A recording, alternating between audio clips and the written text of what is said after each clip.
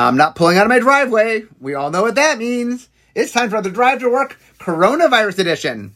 So I've been having a lot of fun guests, and I have another one today. So it is Cedric Phillips. Hello, everyone. Mark, thank you for having me. I'm looking forward to sort of, kind of driving to work or driving to our desk at least. You were driving to my desk, so yes. Yeah, it is true. The pandemic has done strange things to us, but I have a lot of fun interviews, and I expect you will be another one. So let me start where I've been starting all my interviews, which is, how did you start playing Magic? A story I am more than happy to tell. So when I grew up in Strongsville, Ohio, a suburb of Cleveland, I had a friend named John Cross who I met on the school bus because he could beat Mega Man X and I couldn't. And so we became friends based off solely that video game. And over time, we would play video games. And one day we were on the bus coming home from school and he showed me a Polar Kraken. And he said, this card is a card from Magic the Gathering. And I'm like, I don't even know what that is. But the artwork in this card looks really cool. So that night, as I did most nights in elementary school, I went over to his house to play video games. And then we played. He showed me in some capacity how to play Magic and how to cast a Polar Kraken and what was going on with that. And I was like, this looks fun and different. And then we started playing like some free-for-all games in his basement with some friends. And then all of a sudden I was hooked and I was going to the local card store and buying booster packs occasionally when I could. And then I found about tournaments, and now 20 odd years later, here I am on a podcast with you. So that's, I guess, how it all started, was Polar Kraken. Was Ice Age, what was the set that was out at that time? That's Ice Age. I mean, I know Polar Kraken Ice Age, but it was, Polar Kraken was the set at the time? I'm pretty sure Ice Age was the set at the time. I can't say with absolute certainty, but I know for sure that the first booster I bought was Ice Age, because I remember opening up a Woolly Mammoth. Okay, so we're talking 94-ish if it was Ice Age, or 95 is Ice Age. Sorry, 95 is Ice Age. So, okay. So, did you play continuously, or is it something where you played off and on? I can't say that I've ever meaningfully stopped. So I started, in my friend's basement, and then we would play free-for-all games and stuff like that. We actually had a ridiculous rule where we had like these decks that were, I can't even tell you how big they were, but we had a no attack for an hour rule. Between the three of us, and then after the hour commenced, then we could start doing things. It was basically like building up a big fortress, and then you were allowed to actually start attacking your opponent. So that was how things really started for me. And then I found out that there were tournaments locally. So whatever vintage was back then, Type 1, I played in one of those at the local store with like a land destruction deck, and got destroyed, but almost won a game. And like almost winning a game was a really cool feeling. And then, I found out about like local tournaments like Grand Prix and things like that, because a Grand Prix came to Cleveland in 2002.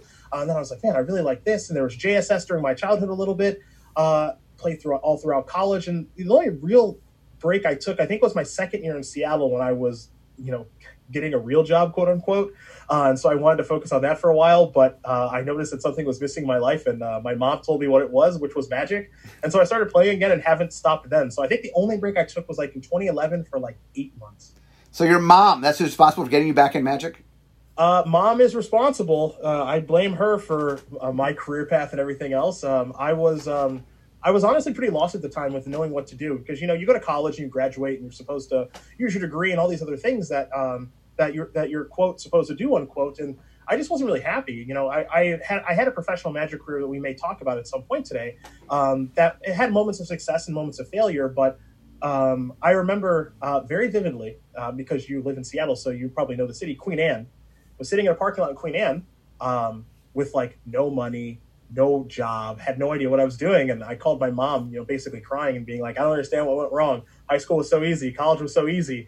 I was a winning Magic player for a long time, and now like I don't have anything. And she was just like, you should go back to playing Magic. And I was like, I hate Magic. I don't want to do that. And she's like, you don't hate Magic. It's actually one of the only things I ever see that makes you happy. So you should go back to playing Magic. And I was just like, all right. And then all of a sudden, like people, this was like right in the infancy of Twitch, right? When that was starting. And I was like, I don't know, I guess people are doing this, so I guess I'll try that. And one thing led to another. I got a pretty popular Twitch stream. I got coverage opportunities, and then boom, I'm making a career out of it. So thanks, Mom, I think.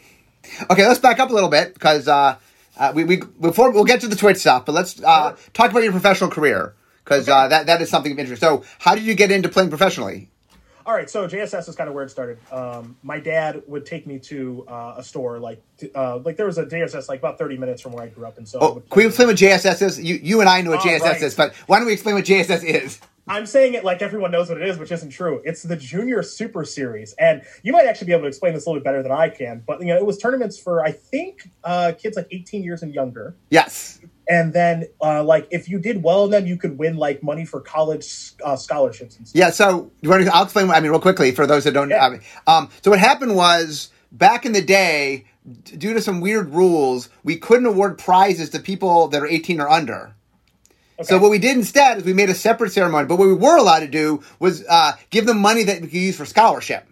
Okay. So we set up this whole thing called the Junior Super Series. And the idea was it was for 18 and under, and the money you won went toward paying scholarship. That's how it worked. And some younger people, you could be on the Pro Tour. If you were under 18, you were allowed to play on the Pro Tour, but there was weird stuff that went on. But the Junior Super Series was really meant for the younger players, and a lot of pros that people know, a lot of them started on the Junior Super Series. So anyway, okay, how old were you when you started? Oh boy, I want to say 13 or 14. I don't remember for sure. I remember with incredible accuracy the store that I played in for JSSs. It was a store in Cuyahoga Falls, Ohio called Game Trader. And this was this is Cuyahoga Falls. That's my bad. I'm from Cleveland. Yeah. So this is I'm going over there. It's a store over in Cuyahoga Falls, and playing there. And this is my first experience of hey, my dad's going to take me to a tournament with a bunch of people I don't know, and I have to make friends, and I don't know what their decks are going to look like, because this is also really before the internet is all set up and everything like that. So I've got my deck and I think it's good, but I'm not sure if it's good.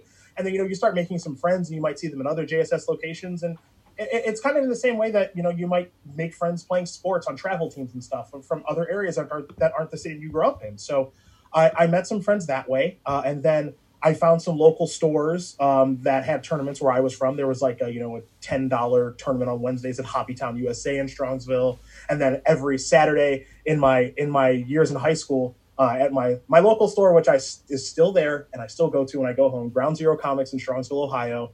There's a $5 win-a-box tournament.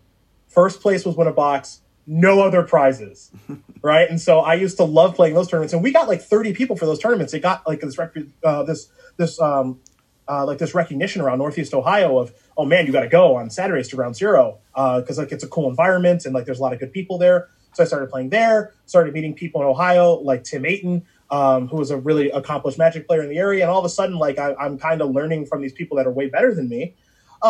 Grand Prix Cleveland comes to town in 2002, and some of my local friends are playing in that, and then some of the people I've met at other stores are playing in that, and I ended up getting 20th place, which was second place for amateur prize, which was a thing they used to have way back in the day. And now all of a sudden I'm wait a minute, am I really good at this?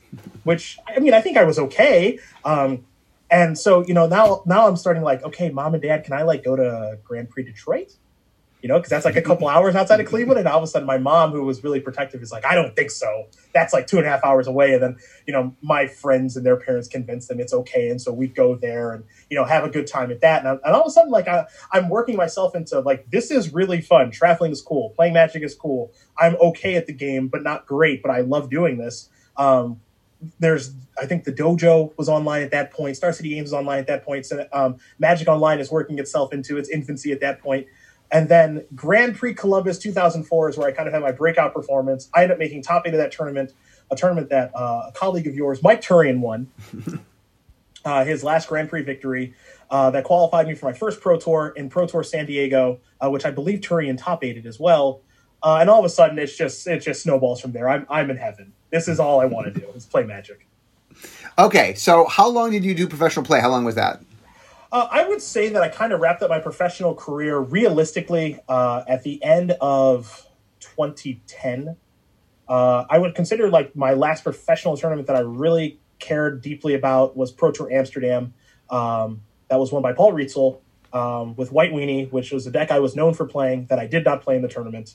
Severe regret to this day because it was probably the best deck at the tournament. And I get made fun of a lot for not playing it when it was actually the best thing to be doing. And I decided to step away from the game then for a lot of different reasons. Frustration with performance, monetary reasons. I needed to actually just get a job and get a little more stable because I was just out of college at that point. And, I've kind of come and gone professionally. I've qualified for probably 7 or 8 Pro Tours past that and have won a state championship and top 8 at a Grand Prix and some other things like that. But as far as when I was, all the way deep in the deep end of the pool of playing competitive Magic, that's when I stopped, was at the conclusion of that tournament. Okay, so how long after this you stopped was the moment in the car talking to your mom? What's the gap of time there? I want to say probably 2 years, maybe a little bit less than that. Okay. Where I had just, I'll never forget, like I picked up some life insurance job, selling life insurance, like door-to-door life insurance salesman, and I was just like, this is horrible. I can't do this. I'm like, I don't know what happened. I went to school for restaurant management, and now I'm a door-to-door life insurance salesman, and I hate this, and people are screaming at me when I knock on their door, and I'm just like, everything's going wrong. I don't understand. And my mom's like, well, you could always just go back to Magic. And I'm like, I don't want to do that. And she's like, you do. So I think it was 2 years later. Okay, so was Twitch, what was the first thing you did once you started getting back in? Twitch, really. I started playing online a little bit, but, I just, I talked to some of my friends, and I'm just like, I don't really know how to set up a Twitch stream or everything else. So I just kind of started looking at other Twitch streams and decided, one of the things that, after I did my research on this, was, okay, if I'm going to do this, I actually have to know what I'm doing. This isn't a thing where it's just like, I'm going to do this casually, because I don't really do anything casually. If I'm going to do it, I'm going to do it to the best of my ability. And I was like, I want to learn and see who's doing well and what's doing well. So like at that time, players like AJ Soccer and Michael Jacob were having success streaming, and I was like, okay, there appears to be interest in this, so let me figure out what the positives and negatives are. And the biggest thing I figured out while doing this, Mark, was like, no one had a set schedule. They would just go live when they wanted to go live. Mm-hmm. And I was like, that doesn't make any sense to me. It would be like whatever your favorite television show is, and it's on. Yeah. Right? And it's just like, well, I didn't know it was coming on today. Like, I would like to know when to actually go watch, Breaking Bad or whatever. I mean, I guess it's 2020, so whatever the show is that people are watching right now, like you can't just have shows come on at random times. So I decided I was going to make a schedule and stick to the schedule, and people would know when to find me every day. And I would schedule for the same amount of time, no matter how long it was going. I think it was generally 3 hours. And, after my 3 hours was up, I wasn't going to stay any longer. And if you enjoyed what you saw, I'll be back tomorrow or whatever the next day is my schedule. And I think that gave me a competitive advantage. And then the biggest thing, too, is I was just really enjoying it. It was just really fun to play Magic and entertain people, and started to win a little bit again. And, all of that together was just like, I'm building a community. I'm having fun with people. I'm listening to music. I'm singing. I'm being myself, turned up to 10. I'm just going to keep doing this. Okay, so you do Twitch, you're doing the streaming. Okay, well, what's the next step? What goes beyond that? All right, so here's the next step. This is another one of my favorite stories to tell. So at that time, Star City Games was running it was called the Open Series back then. And I, young me, brash and full of confidence and vibrance, decided I was going to tell them how bad they were doing it, which is not the best way to go about getting a job. But I'm vocal at this point. I've built this. I've got my confidence back, and I'm building a social media following. And I was telling them that they're just doing such an awful job. It's really bad and everything else. And at some point, the people in charge are like, "Hey, if you think you can do so good, why don't you do a show?" And I was like, "Okay, fine, I will." So I do a lot of prep for the show. I do my first show with Joey Pasco. It goes well, and then after the show's over, I get a phone call, and they're like, "Hey, we'd like you to do more shows." I'm like, "That's a really nice feeling." And looking back on this now, do I feel like a jerk with the way that I approach this? Yeah, it's not the best way to do it. But, 24, 25-year-old me was a jerk sometimes, and so I decided to be pretty vocal about it. They gave me an opportunity. I took advantage of the opportunity and did as good a job as I thought I could do. They liked it, and it went from, do you want to do one show to like, do you want to do like, another show? To all of a sudden it was like, hey, do you want to do like a show a month? And to note, my life at that time is my streaming income is my income, and then these shows that I'm getting offered to do with very little pay, it's like, well, this is what I got to work off of, and I'm living out of my friend's bedroom, and here we go, right? So I started doing a couple more shows, and people were enjoying the commentary, and I was enjoying doing it. It was a lot of fun. I wanted to bring a much more professional approach to it, and I was fortunately given the opportunity to do that. And all of a sudden, now I'm streaming, and I'm doing coverage of the SCG, the Open Series, then the SCG Tour now. Okay, so, and how long have you been doing that? It's been a while, right? My first show was in June 2012 at Origins in Columbus. Okay. So we are in year 8. So let's talk a little bit. One of the things I like to dive in a little bit is what people do, and that what goes into being a commentator. Like what is the special sauce that makes you good at it? Well, I think the first thing is prep. I think that's the biggest thing. If you're going to do this, you have to come off as an expert in the booth, and so that means you have to know the names of the cards, all the text on the cards. You need to know the players and what their accomplishments are and who they are to the best of your ability. And you have to go into this knowing your stuff, right? Like if I don't know that Giant Growth is a green mana instant +3/+3, what the heck am I doing here? Right? If I don't know that Reed Duke is, one of the best Magic players of all time, and his personality and the way that he plays and his tendencies and stuff like that, or William Jensen or Kai Bude or anything like that, first things first is you got to do your prep. After that, you have to, I think, practice. The nice thing about the internet is there's tons of footage of games. You can put that footage on mute and do your own thing if you want to. In the same way that if you're a kid and you love basketball and you've got the ball in your hand and you're doing the turnaround jumper as the clock is going down, 3, 2, 1, you shoot the shot like you're Michael Jordan or preferably LeBron James. Then you practice, and you're going to be terrible at it to begin because you're going to be terrible at every new thing you do generally. But you practice over time, you try to get better, and you get feedback and stuff like that. And you try to get comfortable in front of a camera, and you learn from your mistakes, and you review the things that you've done, and you just consistently try to improve. And that's all I ever try to do. Okay, so one of the things that I'm always very interested in when I talk to people is one of the things that's awesome to me about Magic is that there's a lot of communities, right? There's a lot of different people enjoying it in very, very different ways. Yep. And so one of the things I'm trying to do with each person I bring on is sort of have them, like, what are things that you love that you do, kind of introduce to people that maybe they don't like, either streaming or commentary, watching like the live stuff. How do you introduce to somebody that's never done that before? What for example, let's take streaming. How would you introduce streaming to someone who's never watched streaming before? So just a brand new person who's never watched a Magic stream before? Yeah, like, well, I'm a Magic player. I've never seen streaming before. Why might I want to watch streaming? Why might I want to do that? Well, I think you want to watch streaming because you like Magic. Is the biggest reason. And the nice thing with Magic streaming is because it's grown so much from when I was doing it 9 years ago, I guess now, is there's a ton of different audiences. If you like limited streams, there's streams for that. If you like modern or pioneer or whatever format suits your fancy, you can find that. And the nice thing is you can find a personality that you like or matches up with your personality, because the common bond is the fact that you like Magic, right? That's what's getting you in the door. And then after that, you have to find, okay, well, what aspect of Magic do I like? And obviously you know this because, heck, you designed the game. There's a million different ways to play Magic. From Commander to Standard, you can be competitive, you can be casual, you can be somewhere in between, whatever. And so now it's about finding which tree branch of Magic is the one for you. And fortunately for people who like Magic, there's a ton of streams out there, and you can find the person or the format of the personality that resonates with you and learn more about that person and maybe, ideally enjoy that person. And that's why, you see some streams that have a really big audience and you see some streams that have a small audience, but for the streams that have a small audience, the people who watch that stream really like that person. And you might actually like that stream. There's plenty of streams that I watch across different games and in Magic that the people only have like 40 viewers. But I really like that streamer, so I'm just going to watch them. And it's not always about how many people they have. It's about what resonates with you as someone who's watching a stream. Okay, how about professional play? So one of the ways, it seems like a lot of what you do is create entertainment through Magic for audiences, right?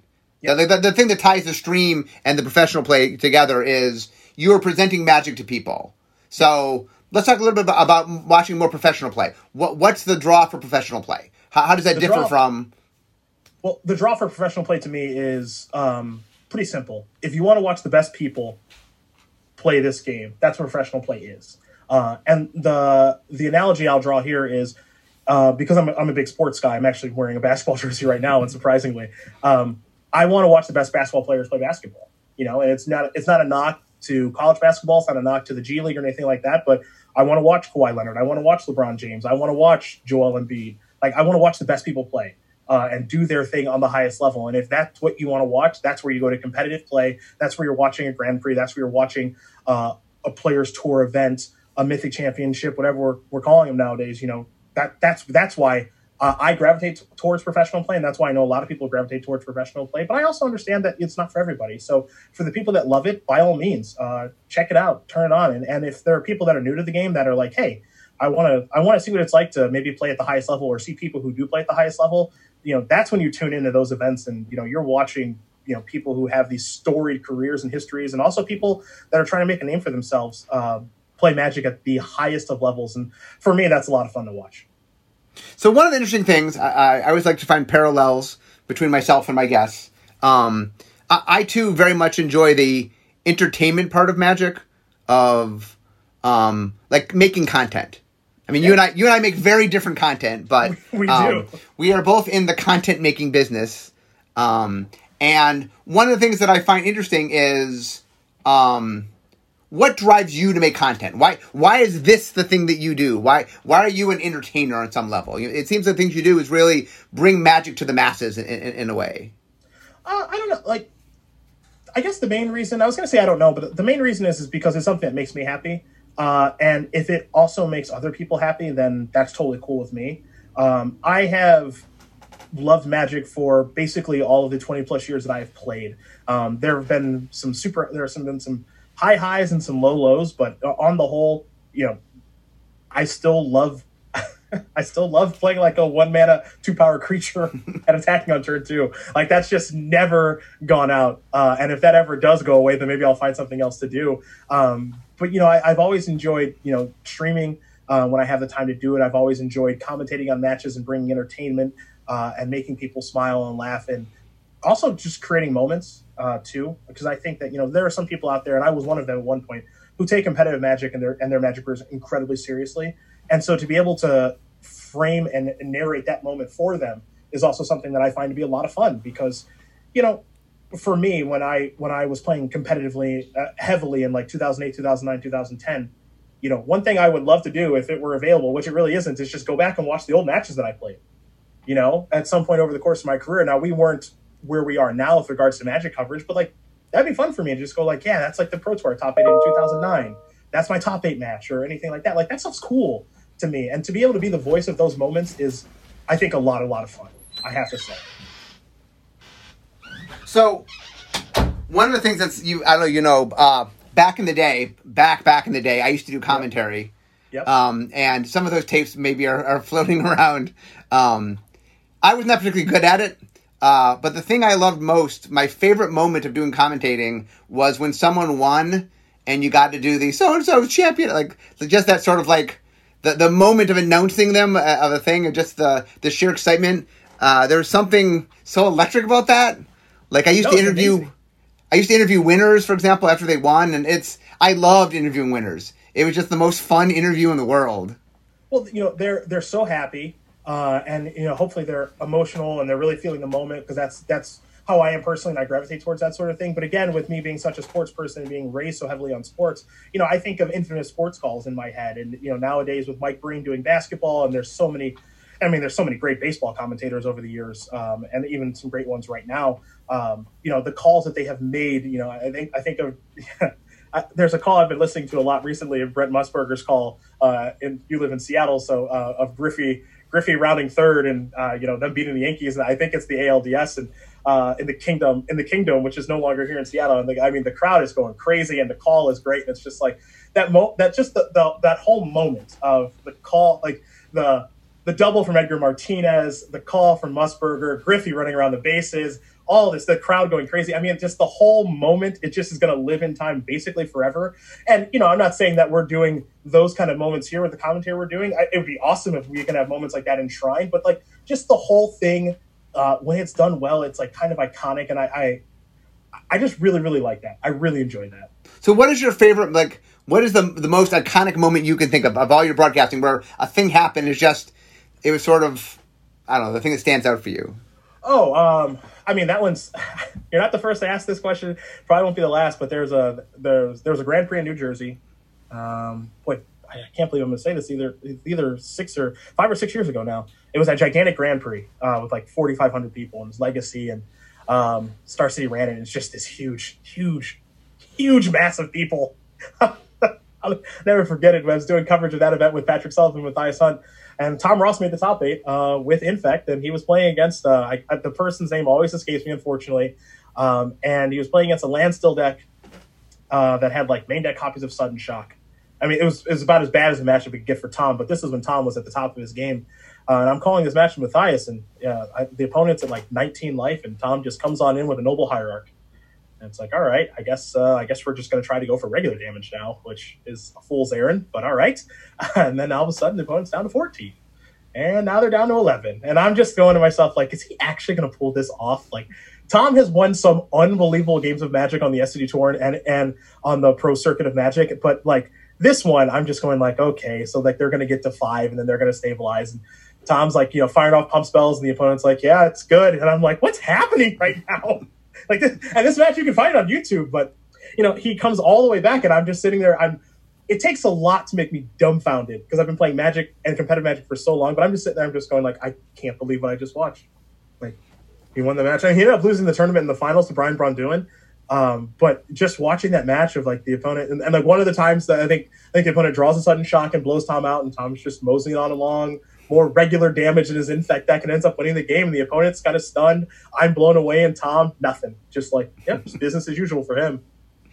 Yeah, the Pro Tour one that I'm reminded of is Brian Davis versus Bob Marr Jr. I know this one. Oh, yeah. Yeah, it's that equivalent on the Pro Tour where, like, the joke is that Brian Davis went 5-0 and lost the tournament. He did. He did with that match 5-0, but Bob won. Yes. Yeah. So anyway, I think that is online if people want to go watch. Like, just Bob Marr Jr., obviously a Pro Tour Hall of Famer. I mean, amazing player. Just he manages to win a match that I have no idea how he won it. That he should have lost every game. Literally every game he should have lost, and somehow he kept pulling the games out. And so anyway, that's I do from back in my day. I used to do a lot of I used to do the producing for the Pro Tour for all the final day. I did that for like 8 years, and it is fun because one of the things that I always enjoyed was there's this raw energy that is there in competition that it's so neat when you can be part of that and contribute to that. And I mean, it's one of the things the sense I get from talking to you is how much you enjoy what you do. And yeah, I do. Like with any job, there are always going to be positives and negatives. But on the whole, am I happy doing what I've been doing for the past 8 years? Absolutely. This is never how I would have drawn it up. I like I said, I think a little earlier, I went to school for restaurant management. I worked in restaurants for 10 years and playing Magic, and I was hoping to maybe top 8 a Pro Tour one day, and I did that, and maybe have some Magic success and really got into it a lot. But did I expect that I would be someone who people see as like one of the faces of the game or a Magic commentator or anything like that? No way. But as I did it more and more, I fell in love with it. I decided to study it and learn it as best I could to try to have a voice for it, to be able to create those moments. And, one of the nice things that's happened over the past, decade, and certainly when you were doing it, is just, we see continued growth. The World Championships this past year that we did in Hawaii, at the end of that tournament, I cried. I was so happy because I never thought, the reason I started doing coverage, Mark, was because I went to a Dota International at PAX West in 2011. And I sat there, and I wasn't, I had played some Dota at some point in my life, but I sat there and I was just like, man, look at all these people. They're just here screaming and loving this, and the game's on big TVs behind us and everything. And I'm like, what the heck is going on, right? And I'm just thinking to myself, man, Magic is so awesome. It deserves to have something like this. Even though Magic is so much different from Dota, our game has been around for so long, and it's unequivocally the best card game of all time, and one of the best games of all time. And it's I feel like the game deserves to have that. And at Worlds, I was so happy and so emotional because on day 3, there's a crowd in the Hawaii Convention Center that we were at. And, I was calling matches with Alias V, and Marshall and Paul were there, and Maria was there, and Becca was there. We're putting on a show, and there's fans, not a ton, but there are people there cheering as Paulo is making his plays and on his way to winning and stuff like that. And I'm like, yes, let's keep doing this. Is it possible? Now, I'm not saying we're ever going to get to the level of we're filling up gigantic stadiums, but I hope we do, because I think that that's something that this game really deserves, because I just feel like it's the best game in the world. And I don't think it's out of the question that people will be happy to pay tickets for seats to watch Paulo and William Jensen and Reed Duke and all these great players just do their thing because they're so good at it. And these are entertaining people and personalities, and they're playing the best game in the world. And, I always look at it as if other games can do it, we can too. Well, I have every faith we can. So I see I'm pulling up to my desk. Yep. Finally made it there. So any one last thought before we today? Any reflecting, thinking back on sort of your years, your 20 years? Any final thought? It's been a wild ride. It's been up and down and all around. I've had a lot of fun doing it. I don't know what the future holds with regards to, we're obviously going through a pandemic right now. So when's the next time I'm going to be able to fly to a convention center and call a tournament? Who knows? We're doing it online right now and having a blast doing it. Players Tour coverage, SCG Tour Online coverage, all that other stuff. So I'm hoping that people are enjoying Magic right now. There's so many things coming down the pipeline with Core Set 2021 and Jumpstart and Double Masters and everything. And as I know that the Magic Twitter community and Reddit, everything else can be up and down and all around and stuff like that. But ultimately, we're all here for the same thing, which is we enjoy Magic. So, everybody, especially during times like this, let's just enjoy playing some Magic on Arena or Magic Online or via webcams or however the heck you're doing it. Just enjoy playing Magic and appreciate that a lot of people are putting a lot of hard work into to make this thing the best that they can. And I'm trying to do some fun stuff with it. I know a lot of people are, and we're just all trying to get through a turbulent time. And maybe doing that, the easiest way to do that is just, hey, a Plains and a Savannah Lion. Okay, well, thank you so much. So I've arrived at my desk, so we all know what that means. It is the end of my drive to work. So instead of talking Magic, it's time for me to be making Magic. But Cedric, I want to thank you for being here. I appreciate you having me. It was a lot of fun. This is our first, I would say this is like our first official meeting, so this is actually pretty cool, even if it is via Zoom. Yes, well, thank you. It was a joy having you on our show. So anyway, got to wrap up. And guys, I will see you all next time. Bye-bye.